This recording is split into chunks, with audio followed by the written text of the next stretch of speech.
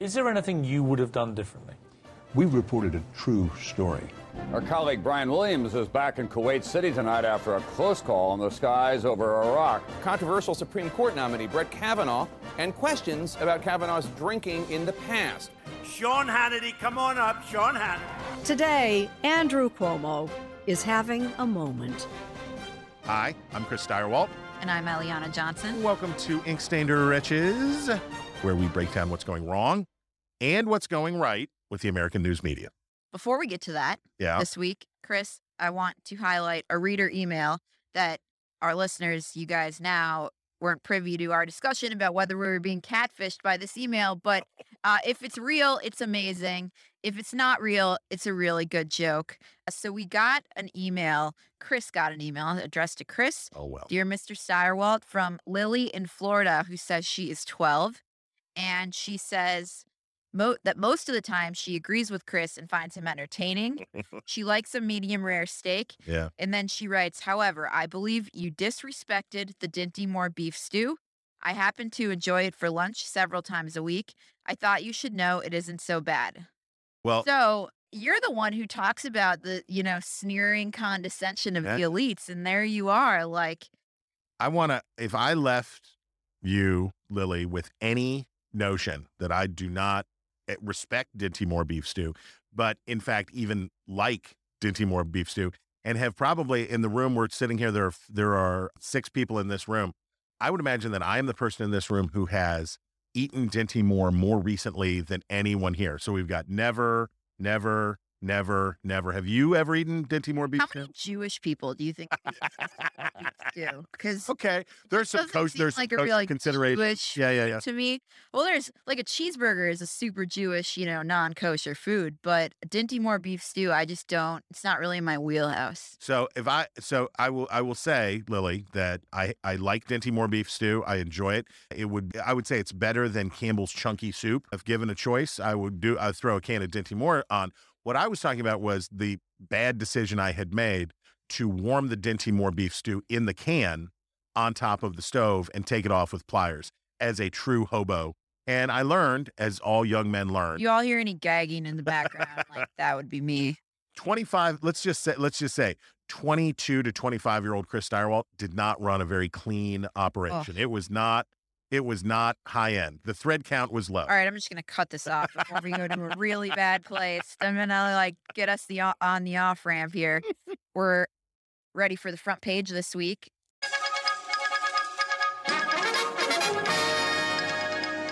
So these are the stories that we thought were most important. And there's one it had not been front of my mind, but it should have been, Chris. That's you. On the Border Patrol agents allegedly whipping Haitian migrants. So I read a piece by Philip Bump in the Washington Post. I first learned about this picture, which we've now all seen images of this now. And it said, the searing visual imagery of a white, and I'm not sure that he wasn't Hispanic. I don't know how the agent identifies, but that a white. He looks pretty white to me. But I don't want to. But anyway, I love that these guys crossing the border, they are like running away from a Border Patrol agent on horseback, and they manage to keep what looks like carry-out pets. They do. Well, they have managed to hold on to them. Some elite people had obviously commented on that. And let's start with the presupposition, on my part anyway. I feel so desperately bad for these people who are in straitened enough circumstances that they left Haiti and went to Mexico. Mexico looked like a better option to try to get into the United States. The failure of Haiti, the chaos of Haiti, the tragedy of Haiti is heartbreaking. And this is a testament to how shattered. Anyhow, onto the media. I know, but I'm just saying. So I read this piece by Philip Bump, and it's like the visual image of a white man riding down and whipping with a whip in his hand. It's like, daggone, they're using whips down there? That's crazy. I can't believe it. Well, within hours, that story had changed. And Philip Bump wrote through a story. He kept the story up. It's like, well, it's still the imagery. Even though I don't think he addressed it, but it was like, even though this imagery isn't what we said it was, it's still evocative of this thing. This is like there are words. Do you remember I've linked the current article in the show notes, which is updated. It's now what one photo from the border tells us about the evolving migrant crisis. This is like the term. And it just says at the top, this article has been updated without indicating how it has been updated. This article has been updated as... We won't tell you what we got right. As semiotic garbage. But I'm reminded of what the New York Times said about Dan Rather's reporting on George W. Bush's military record. They described the memos as fake but accurate. Yeah. So but there's not a way to have a border. There's not a way to enforce citizenship laws that ultimately is not messy. It's just not doable. You can't do it. There is not a way. Well, that's what Biden's grappling with right now, right? It's do we enforce the laws and have to make some painful decisions to turn people around, like needy people around, use some like tactics that are not palatable, and get the criticism of the far left who Free Beacon reported yesterday that ICE's new top prosecutor is an advocate for sanctuary cities. So do nothing and reap the political blowback of an open border, basically, or do something and who resigned? Somebody, the wrath of the far left. A high-level resignation. Yeah, it was a Haitian, or not Haitian, an American diplomat stationed in Haiti who. Yeah, and the thing is, I've read coverage that basically linked this to Biden better get all $3.5 trillion of the social welfare spending package through because the left is very frustrated with him about this other stuff, and it's like. I know the Constitution is not cool anymore. However, this is the president's job. The executive branch's job is we cannot, no matter, there are, 8 billion people in the world now? A lot of them live in places like Haiti. A lot of them live in places like Afghanistan. A lot of them live in places like the Puntland. Like, it's not great out there in a lot of places. What was that last one? The Puntland? What is that? What do you call it? Somalia. Oh. It's not great out there. Familiar with We're only going to use Evelyn Waugh terms for things for the rest of the show. We'll also talk about what are the Levant and the Puntland. The Levant I'm familiar with. Up next, another one of your headline issues. Not mine. Did I take this? What is it? I didn't even go in the rundown. You sent to me. You took issue with the Business Insider headline. McConnell says the GOP will vote for the U.S. to default on its debts, which I'm sure that's not what he said. Yeah, which isn't exactly what's happening here. And I added in the Washington Post's analysis was Democrats scrambling to avert economic crisis as Senate Republicans say they will vote to allow a debt default. The Senate Republicans are like, we favor defaulting. When the resolution for the debt to default on the debt comes forward, they will vote in favor. No, that is not what's happening. So let me, in another stipulation that you will tell me to stop stipulating, it's more than a little churlish for Republicans to refuse to raise the debt ceiling for debt that they already incurred and voted to incur, right? So the giant burning elephant of debt deficit spending of the past year, the debt ceiling lift is coming due for that. So I stipulate that part.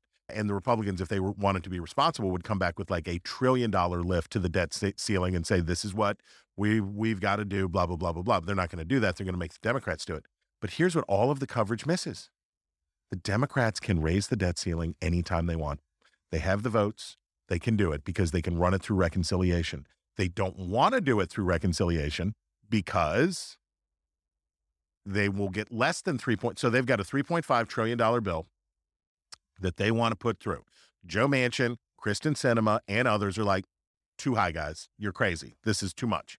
If that vote also includes borrowing more money, they will get fewer votes, right? Manchin and others will say, you want me to drink poison and hit myself in the head with a hammer? No, thanks.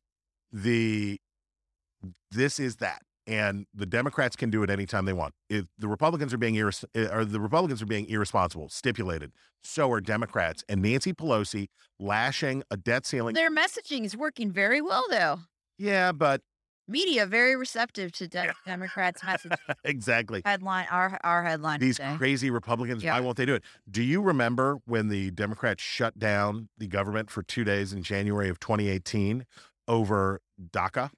You remember that? So Republicans stink. Yes, Democrats stink. There are, as is usually the case in covering Congress, no good guys here. It's not like you're like, the virtuous people. Nope, not there. Speaking of no virtuous people, that's our CNN low was actually probably the CNN low when it comes to using kids as political props was actually probably play it first. What was actually probably when they did the town hall after the Marjorie Stoneman Douglas very bad, awful shooting, but they're giving themselves a run for their money. Featuring this week John Berman. 2 kids. Yeah, John Berman. That guy is frothy. So featuring 2 teenagers who blame Tucker Carlson for their father's death because he didn't get vaccinated. Well, as COVID. Let's play the clip. I was going to say, as people are about to hear, they didn't, but John Berman definitely did. Why was he so hesitant to get vaccinated, Katie? There's multiple reasons, I think. One of which was some of the media that he ingested. He wasn't by any means far right. He was right in the middle, and he consumed media from both sides. And just some of the misinformation on one of those sides made him hesitant. And Katie, you said from one media source in particular, he was getting information that led him to be hesitant on vaccines. Who? I mean, who was he listening to? He watched some Tucker Carlson videos on YouTube, and some of those videos involved some misinformation about vaccines, and I believe that played a role. Coaxing them. Like, but you were going to say that it's Tucker Carlson. Well, he's like, what? First of all, they say their dad's a centrist who's really not that partisan, but he listened to Tucker and he listened to, whoever on the left. Or whatever. And so the dad, having weighed these 2 opinions, made up his mind and decided not to get the vaccine. But they just say, certain kinds of media. And then like John Berman goes digging, well, what exactly was his media diet? Where can we point the finger? I wrote a piece for the LA Times one time about how cable news is horrible. And I foolishly, because I was trying to get hired by TV network at the time, and MSNBC wanted me to go on Chris Hayes' show to talk about it. I was like, I don't know. It sounds stupid to go on cable news to criticize cable news, but maybe it'll be great. And of course, I got on. What did he want to say? You worked at Fox. Fox sucks. We hate Fox, blah, blah, blah, blah, blah. And I'm like, you also, like, hey, John Berman. Hey, what's his name? No, the guy who I just mentioned. He's got glasses. He's a primetime host on MSNBC.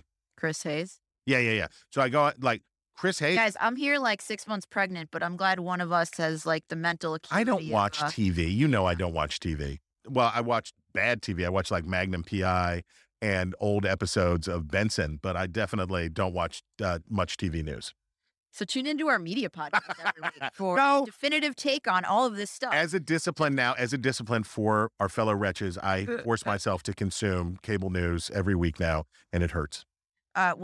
This was like you almost have to admire. That's like a dirty political, just rotten move. So I'm not sure I can totally. And these poor kids got to admire it a little bit. These poor kids who lost their dad and are trying to raise awareness. They don't understand. They didn't understand, of course. Everyone watching them is already vaccinated, right? There's nobody who's tuning it like 9. I bet if we were to look at CNN's viewership, we would find the morning. Who's watching CNN's morning show? 90% vaccinated, 95% vaccinated. That's not a lot of swing vote vaxxers. Which is also the Fauci conundrum. Democrats are like, more Fauci. Yeah. Anyone who would listen to Anthony Fauci on this subject is vaccinated. They are definitely vaccinated. And now Republicans have a crazy Ron DeSantis fetish about hating Fauci. So come on. Up next, former President Donald Trump suing the New York Times and his niece, Mary Trump, over the Times' Pulitzer Prize winning, expose on Trump's tax returns, which I feel like was less scandalous than we thought it would be. But Trump very upset that his niece violated a non-disclosure agreement in providing these documents to the New York Times. The only trouble is, and admittedly, I wanted to read through the Trump, through the case that the Trump lawyers are making. And but you were too busy watching CNN. I was too busy watching John Berman. Anyway, the courts have found that non-disclosure agreements. Well, no, I was going to say that information provided to media that was obtained by that third party through illegal means, like the media is not liable. Case media is not liable for that. So I don't see a lot of success for Trump. Yes, but you know how much, I forget where he sued. I think he sued her in the New York Times where she lives in like Oswego, New York or whatever. You know how much it costs to file a lawsuit? Like $100, probably $150. Trump probably has expensive lawyers, but there's probably, what's his name? The two brothers who used to be conservative and then went all crazy Trumpo. Oh. Whoa. No. Bad day for you. No, come on. Brothers who used to be conservative? They used to be conservative and then they went crazy mega MAGA. And he was one of the president's lawyers in his first impeachment. Which president? Donald Trump. It's like the Center for, I can't remember. No, I know who you're talking about. It's father and son. Is it father and son? Yeah. I thought it was Jay Sekulow? Yeah, the Jordan? Sekulow. They're not brothers. Oh, I thought they were brothers. No, I think Jordan Sekulow is a son. Oh, I thought they were brothers. Anyway, why was that, Jermaine? I have no idea. Anyway, people, maybe Jordan Sekulow, Jay Sekulow filed it for him for free. I don't know. But the point being, this is a stunt that you pull and you can't sue. NDAs are ridiculous to begin with and very hard to enforce. And unless you narrowly have that a person has, so if a person profits by breaking an NDA, you can go after the money that they made breaking the NDA. If I break an NDA, write a book, make $1 million writing a book, you can come sue me for the profits from that because they are in violation. However, you can't at all touch the New York Times for publishing stuff that they got, whether they found it on the street, as long as you can prosecute them for a crime in getting it, but they committed no crime. Finally. This was like a top contender for my favorite item of the week, where it's sort of a follow-up segment from our discussion last week of Elizabeth Holmes, who argues, the op-ed columnist at the New York Times argues that Elizabeth Holmes' prosecution is sexist.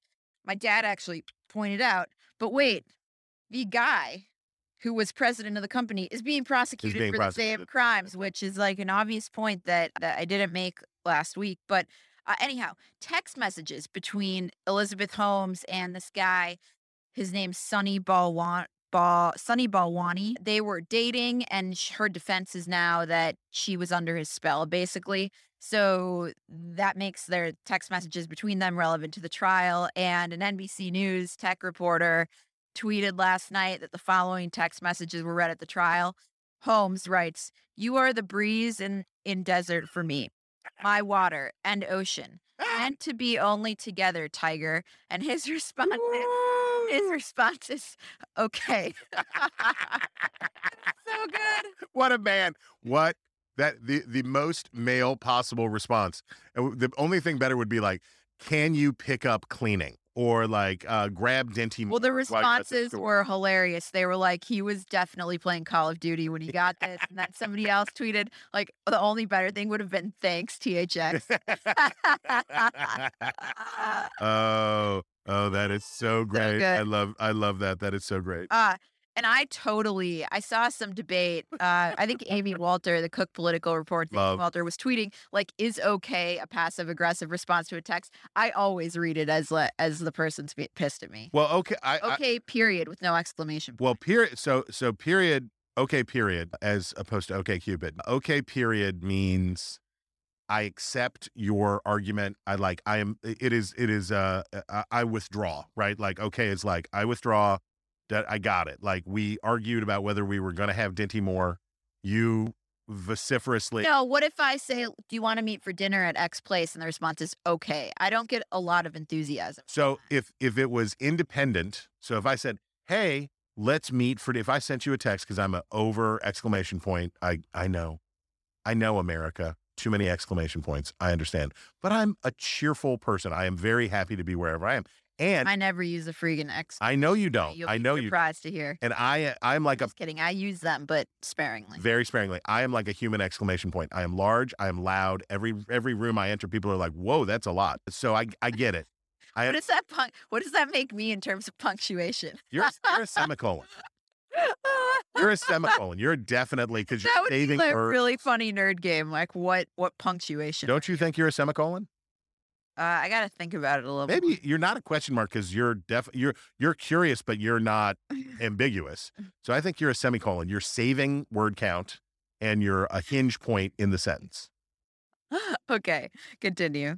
If you said to me, if I said, let's go meet at the Palm, and you would say, okay, I'd be like, she is not excited about I the agree. choice of lunch. She is like, I am thinking, can we please go to Joe's instead? your husband is a lucky man. If your alternate to going to one steakhouse is, no, we'll go to another steakhouse. Oh, Joe's the best. There you go. Guys, it is that time of the week for our obsessions, where we're going to break down the stories that we can't stop thinking about. Chris, you are up first. This is kind of a joint obsession, but I'm so generous and gracious, going to let you have it. Also, Joint Obsession is the name of the head shop that we are going to open on H Street. Okay. So first, let's play the sound on this for a little context on Gabby. How do we pronounce her last Petito. name? Petito. Let's hear the coverage on Gabby Petito. But the way this story has captivated the nation has many wondering, why not the same media attention when people of color go missing? Well, the answer actually has a name: missing white woman syndrome, the term coined by the late and great Gwen Ifill to describe the media and public fascination with missing white women like Laci Peterson or Natalie Holloway, while ignoring cases involving missing people of color. Okay, so... Well, quick background. She is, of course, for those who haven't, clicked on their televisions for the past, 2 weeks, she's the attractive, young, blonde woman who appears to have been murdered by her semi-attractive, young, white boyfriend. She's dead. She's dead. We are so sorry. I am so sorry for it. It's such a tragic story because it's a story of, the van life. So they were van life people who were going to drive across the country. They were visiting national parks and they were documenting it all. Yeah. Yeah. And there are a lot of rootless young people today, right? We're in an era after the pandemic and after all the disruption. We have a lot of rootless young people who are drawn to this vagabond lifestyle. I don't know anything about her lifestyle. Do you? I thought they were just doing a tour of the national parks. No, there's van. It sounded nice to me, but no, it is not. She was it is unmoored. And she was, you'll punch me in the face as soon as I say what I'm about to say. I understand. But I thought of the Simon and Garfunkel song, we've gone off to look for America, right? Mm-hmm. They're traveling and looking for themselves. And there's a lot of synergy, not synergy. Favorably compare the rootlessness of the late 1960s and early 1970s with our time today. And people are doing it and they're into it. And then she's dead. And she was and murdered. Clearly was the boyfriend. What? Returned to Florida in a freaking white van. By the way, murder indicator. Yeah, right. And then has subsequently disappeared. Yeah, and refused to talk to police when she was just missing, and lawyered up and wouldn't talk, and now is gone. So all of that having been said, somehow, as you heard in our clip, it becomes a story about racism. Huh? This is missing white woman syndrome. Charles Blow in the New York Times has a whole column on this today. But I liked the NPR take. They hopped on the bandwagon and have an article. Media fascination with Petito mystery looks like racism to some Native Americans. Very specific. And it says the themes and media portrayal of homicide victims.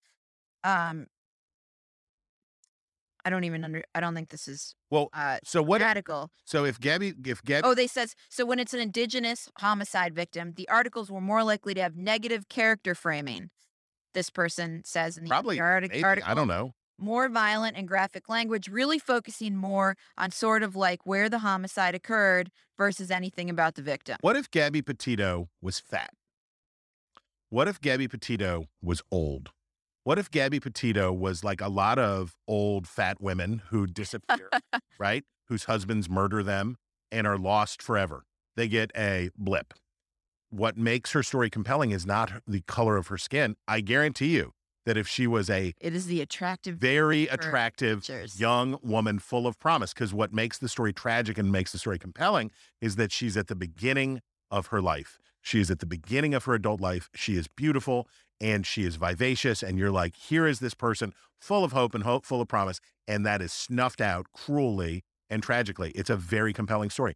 It's not because she's white. I promise you, if she was Jamaican, I promise you that if she was Haitian, she was a pretty Jamaican. Oh no, all the other pretty variables, Asian right? woman, or a pretty Indian woman. All the other variables have to stay the same. Social media influencer, very attractive young female that seemingly has a promising life in front of her. That's a story no matter what. And by the way, Joy Reid, you know what you could do on your show every week? You could tell stories about missing Black women. There are it's not like there's a shortage. It's not like there's a shortage of murder victims in the United States. So every day, Joy Reid, you have a TV show. So when you have a TV show and you do media criticism, don't you dare do it if you're not doing the work yourself. Boo. Chris Cuomo tweets, let's see if the attention on hashtag Gabby Petito and the concern about neglect of others who are missing can generate sustained interest in finding folks. Another family is desperate. Will you take up the cause? Chris, we'll be tuning in perhaps to your show over the next year to see how often you take up the cause of unattractive missing. And she's Italian, right? He talks about anti-Italian ethnic bias. She's Italian. She's Paisan. Like, why are you not? Or Paisana, I'm not sure. Why is he not taking up her cause? Well, the other what did his brother say? I'm not perverted. I'm just Italian. I didn't hear that. Yeah. The other interesting aspect of the story that makes it newsworthy is that all of these internet sleuths are helping the FBI and giving the FBI tips, which is super interesting. I've always been interested in true crime. Yeah. And this is exactly what happened with the Golden State Killer and Patton Oswalt's wife. I'm blanking on her name, but I did read her book after watching this documentary. She was just, a local yokel who was spent years researching this stuff. So that's new and different, and I think is super interesting. If you want McNamara. Yeah. And she's straightened him out a little bit, I think. She passed away suddenly, tragically. Probably was covered in the press. Oh my God. Well, another white lady. Horrible. For precedent on this stuff, my favorite murder. Did you ever? By the way, did you ever read Devil in the White City? Yes. So I love that stuff, right? I'm blanking on the author's name. So good. He's so good. Eric Larson. Oh my gosh! And In the Garden of Beasts. Dead calm about the Lusitania. Dead wake. But anyway, in Quiet Dell, West Virginia, which is in north central West Virginia, up near Morgantown and Fairmont, a man, this is the most amazing story. A man got mail order brides. So in the old days, you would post, they had Lonely Hearts columns in newspapers, and he would post advertisements in other cities to attract widows with kids. And he would say, I'm prosperous. They would correspond for a period of time. And this is like, I want to say early 20th century. And they would correspond for a time. And then he would convince them to come to Quiet Dell. And then he would murder them and bury them in his basement. And he killed lots of them. So sensational was the story. The Butcher of Quiet Dell. So sensational was the story that they had to hold the trial in the high school theater on stage because there were so many reporters had showed up. And of course, the judge in West Virginia, they elect judges. So the judge was no dummy. If people want to come, we'll move it over there. So if you think that coverage of grisly murders is a new thing, the sensationalistic coverage of grisly murders, you could go to Marion County, West Virginia, or wherever in 1910 or whatever, and see a trial conducted on stage. My obsession. Hit it. Chris, the mainstream media finally admits begrudgingly that the Hunter Biden laptop is authentic. So this Politico's reporter and pal, Ben Schreckinger. Ben, I hope that doesn't tank your career, me saying you're my pal, but over for Ben. So he writes in a new book that, yes, he has been able to corroborate some of these emails. They are authentic. Politico's playbook features this. It's interesting. It's really gotten no wider media coverage after all these people in October of 2020 said this is Russian disinformation, banned from Twitter, we can't spread misinformation. The thing that drove me crazy about this is that conservative media has been working and, like, at least to my satisfaction, successfully authenticated parts of this laptop. But the mainstream media will, like, only admit this if it is one of their own who decides to turn to it. And so often, like, they just ignore stories and they don't get out of conservative media. But, you know, the Beacon has been able to authenticate some of those emails. And the New York Post, of course, is their story. They authenticated these things. Hunter Biden's former business partner, Tony Bobulinski, had already said the emails were authentic. That guy. Anyhow, Politico, about a year ago, October 2020, they ran a story with the headline, Hunter Biden's story is Russian disinfo, dozens of former intel officials say. Now, that story is accurate. And who had that? Politico. Oh, okay. Okay. That story is accurate because the story was about a letter signed by dozens of former U.S. intelligence officials saying that the laptop bore all the hallmarks of Russian disinformation. But it struck me a couple things. One, like, it is dangerous to rely on the say-so of these so-called experts. Sure. So the signatories of this letter include Leon Panetta, Jim Clapper, Michael Hayden, Michael Morrell, people who have, like, worked in the high reaches of government. Yeah. So there were, 50 of these intel professionals who said this. Create the headline, Hunter Biden's story is Russian disinfo, dozens of former intel officials say. Now, I'm going to wait for the story where the Politico reporter who's not CNN goes to these people and says, so, like, you got it wrong. Right. Where's the new letter? Where's the admission? And just last week, the New York Times called the claims about Hunter Biden's laptop, quote, unsubstantiated, and then just, like, with the whip above, quietly edited the word out amid criticism and backlash. So what we've gotten, I think, is a grudging admission from the mainstream that their narrative about the laptop was wrong, but in, like, whispers and murmurs. And so the New York Post, how far before the election? It was in October, so it was just a few weeks, I think. Was it a few weeks? So my rule basically is 2 weeks. If you've got something, if you have dirt on your opponent and you bring it to me and it's less than 2 weeks from the election, I don't take it. There's just not enough time for it. Ugh. I know. There's, guys, the Beacon, we're welcoming your tips. Yeah. Closer to the election. It's not right for me to do. And I've had to pass on stories of domestic abuse allegations. I've had to pass on stuff that's too sensational, and there's just not enough time if the person is innocent. Well, this was in your window, Chris. It was 3 weeks before the election. Okay, so the post was that it was fine to do it because by my lights, because there was lead time. But it is also true that it certainly could have been doctored. Parts of it could. The thing with stuff like this is there could be stuff on that is not true. There could be. However, the stuff that people went to others about and said, so your name's on this email, including... No. They were like, yes, that's my email. Like, there's no need to authenticate the entire thing. Well, you don't have to authenticate the entire thing, but you do, as you have done, as your crew has done, gone through and authenticated specific parts and talked about those specific parts. And that is responsible and appropriate journalism. That is correct. I have an email. So you don't say everything in here is legit. We don't know until you go through and look at all of it. What I find interesting, nobody has done, which no one has done. It's impossible. It's so much stuff. Yeah, they're like, can we track down the hooker who's in this picture straddling Hunter Biden and ask, is that really you? Or who keeps a picture of that? One of my colleagues said to me, he's gone through this laptop, and he said to me, the thing he is most astonished by is the extensive documentation of sexual acts and interactions. Bro, and that, like, well, he did. Incredible. He did get it on with his sister-in-law. Yeah, true. The widow, his brother's widow. If you can do the hokey pokey with your brother's widow, you are either A, from the 5th century or kind of gross. So anyway, the Hunter Biden spin, I think, has been pretty effective because basically what he has said, and the story that was it you that shared the story about his art? That's my favorite. Thanks for getting it from I'm sorry. Well, stay tuned. Yes, stay tuned. Which brings us to, it is now that time of the week, Chris's favorite, where we say something nice.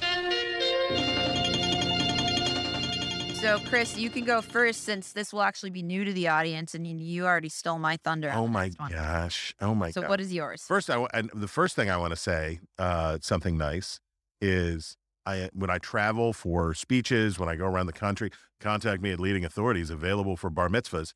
You guys, totally open to take thousands of dollars to speak to your trade group. When I travel and go to events, I was very lucky this week. I got to MC the Competitive Enterprise Institute annual gala. And it was great. But people love you.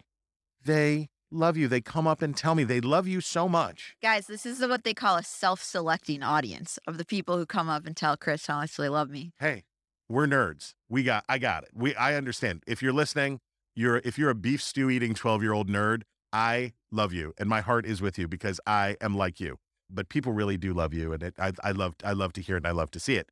But my say something nice is about I want to open the link here so I will get it all right, but it's the afternoon newspapers were a staple of American life for certainly more than a century, that you would have a morning newspaper and you'd have an afternoon newspaper. And some papers did an afternoon edition. In big cities, there would be papers like in New York, the International Herald Tribune, that would have weird have weird press times throughout the day, so that there'd always be papers out, because that was the lingua franca. Like, the newspaper was how people communicated.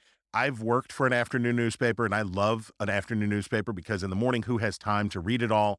Afternoon is better, blah, blah, blah, blah, blah, blah, blah. So here is a shout out to the Spokane, Washington Spokesman Review that at 29 years ago shuttered its afternoon edition, has brought it back as a digital product. So in the afternoon, they update everything and they send out a whole new an afternoon edition of an updated newspaper, and they send it out to their print subscribers. And that is brilliant. And I love it. And it's the right time of the day. Afternoon newspapers are great. And I love that they're doing it. And I love that they're thinking about ways. The virtues of newsprint are many. The downsides are many. It's expensive. It's hard to get places. It consumes unnecessary resources. There's a lot of reasons that print has gone by the boards, and I get it. But the virtues of print are many too. One of them that we lost and are trying to regain are, and I know that you think about this at the Beacon, I know that the Dispatch thinks about this, serendipities. So you would never, when you read the print newspaper, you read stuff that you wouldn't otherwise do. When you read the Wall Street Journal, you read the New York Times, I was going to say the Washington Post, but LOL. When you read great newspapers, you read them and you read stuff that you wouldn't normally do. You read an obituary, you read a culture piece because it's there. I'm here reading about the boring nerd stuff that I want to read about. And then boom, right over here, here is a culture piece or a scene piece or an obituary, and it's right there and you read it. So papers are getting better, but reading broadly within the newspaper is easier than it is online, because what does online do? Online's like, click into a rabbit hole. We want you to fall. We're gonna suggest more stories like this one, and it doesn't broaden your mind. So that's something that we're struggling to do. But afternoon newspapers, afternoon editions were great things. And here's to you, Spokesman Review, for bringing it back. Right on. My favorite item of the week is an Atlantic feature on Hunter Biden's forthcoming art show and sale by Casey Michelle. I hope I'm not mispronouncing that last name, but I really loved the following quotes from the article. Mm-hmm. At some point in the coming weeks, hundreds of thousands of dollars will be funneled to the son of the sitting American president, and none of us will know anything about who sent the money or where it originally came from or why anyone chose to send it in the first place. Now, this raises the question of who would be buying Hunter Biden's art for prices reportedly as high as $500,000. So what are you kidding? In the piece, it might not be for the art, Chris.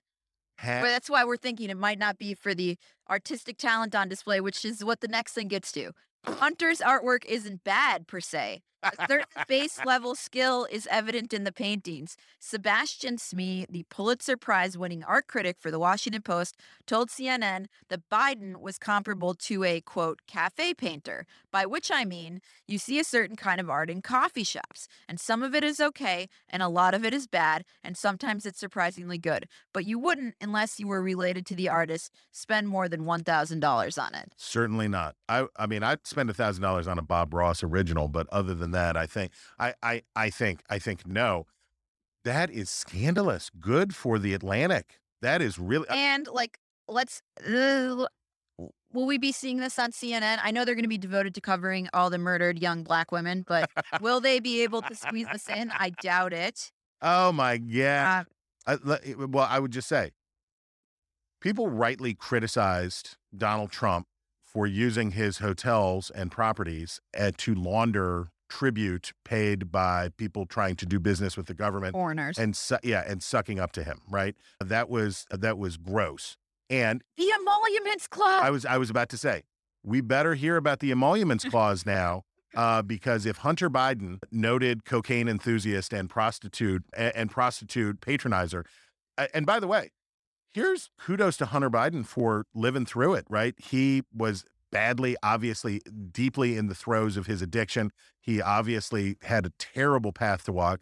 Obviously, his older brother, who was lionized and adored by his father, who was being groomed for running for president himself one day, having that guy be your older brother and then having that guy die is rough, right? That I get all of it. But $500,000 for his paintings is a scandal, and Biden should be asked about it. That's gross. Chris, that is all the time we have left this week. That's our news about the news. If you have a story that you want us to talk about, email us at wretches@nebulouspodcast.com. That's wretches@nebulouspodcast.com. This has been Ink Stained Wretches from Nebulous Media. Find us on iTunes or wherever you get your podcasts. Just search for Wretches.